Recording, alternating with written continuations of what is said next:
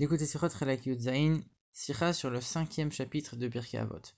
Dans ce chapitre, il y a une des Mishnayot qui nous dit « Voici 10 choses qui ont été créées le 6e jour de la création, juste après le coucher du soleil, juste avant que Shabbat ne rentre. » Il y a pas mal de choses miraculeuses, et on cite aussi le tombeau de Moshe Rabbeinu, le bélier de Abraham, etc. Et on dit, il y en a aussi qui rajoutent les démons et les pinces, les tenailles, les pinces qui ont été fabriquées à partir d'autres pinces.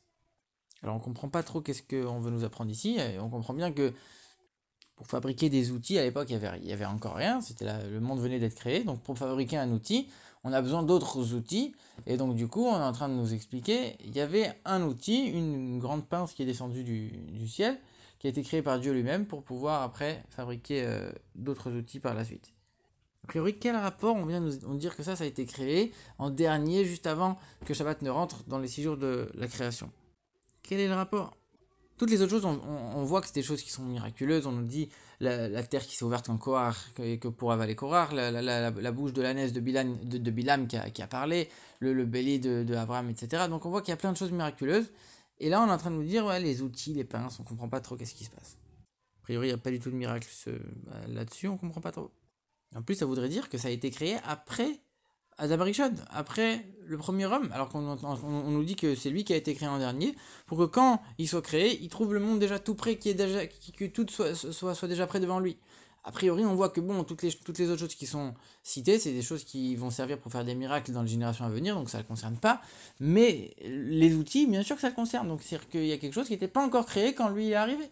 Donc ça contredit un petit peu ce qu'on a l'habitude d'entendre. Puis la formulation de la Mishnah, elle est bizarre, on nous dit les démons et les pinces, comme pour dire qu'il y a un lien entre les deux.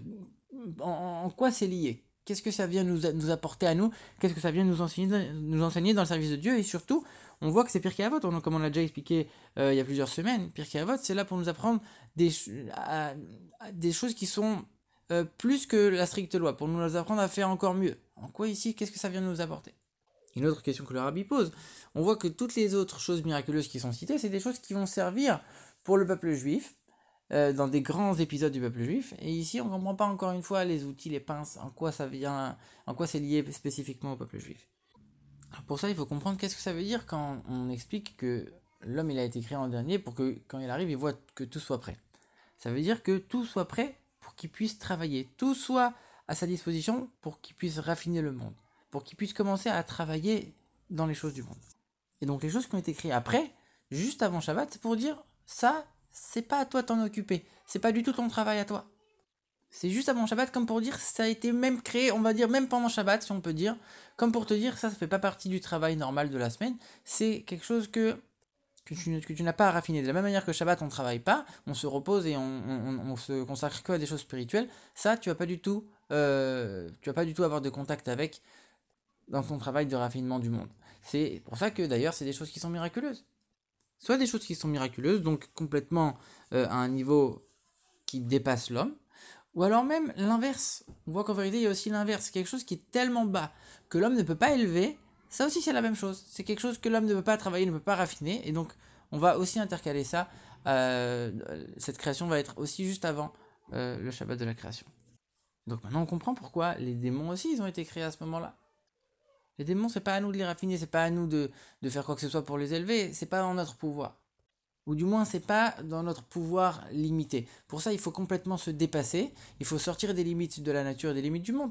Et ça, du coup, c'est pas du tout l'ordre normal du monde, donc on va pas commencer à le mettre dans l'ordre de la création, on le met juste à la fin pour dire que c'est pas du ressort du travail de l'homme, ou du moins pas du travail normal. Et c'est pour ça que Adam, on voit que les lettres de Adam, c'est Aleph, Dalet, Mem, c'est dans l'ordre alphabétique, ça montre qu'il y a un travail qui est un travail limité, on fait les choses dans l'ordre, etc. Et quand on change les lettres de Adam, ça fait Méod. Ça veut dire qu'on sort de tous nos moyens, de toutes nos limites. Et donc on voit que voilà, Adam, c'est la création, c'est l'homme, c'est les choses qui sont naturelles, etc. Et donc on ne va pas citer les choses pour lesquelles il faut complètement se battre et se dépasser pour les raffiner. Donc encore une fois, c'était pas le travail. Et donc les démons qui ont été créés à cause des fautes de l'homme, et qu'on ne peut pas raffiner, ils sont aussi inclus dans cette catégorie. Et c'est vrai qu'en vérité, on dit que eux aussi, ils ont été créés pour devenir bons, pour être transformés en bien.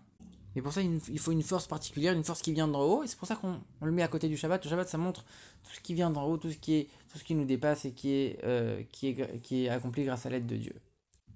Et maintenant, on va pouvoir comprendre pourquoi on rajoute aussi dans cette liste de choses qui ont été créées juste avant l'entrée de Shabbat, au moment de la création, pourquoi on rajoute les pinces, les outils. Pourquoi alors qu'on dit la pince qui a été faite par une autre pince. En vérité, quand on nous dit ça, on est en train de comprendre que la première pince, si on pourrait dire, c'est Dieu qui l'a créée, et avec cette pince, on a fait une seule et unique chose, c'est de créer une deuxième pince.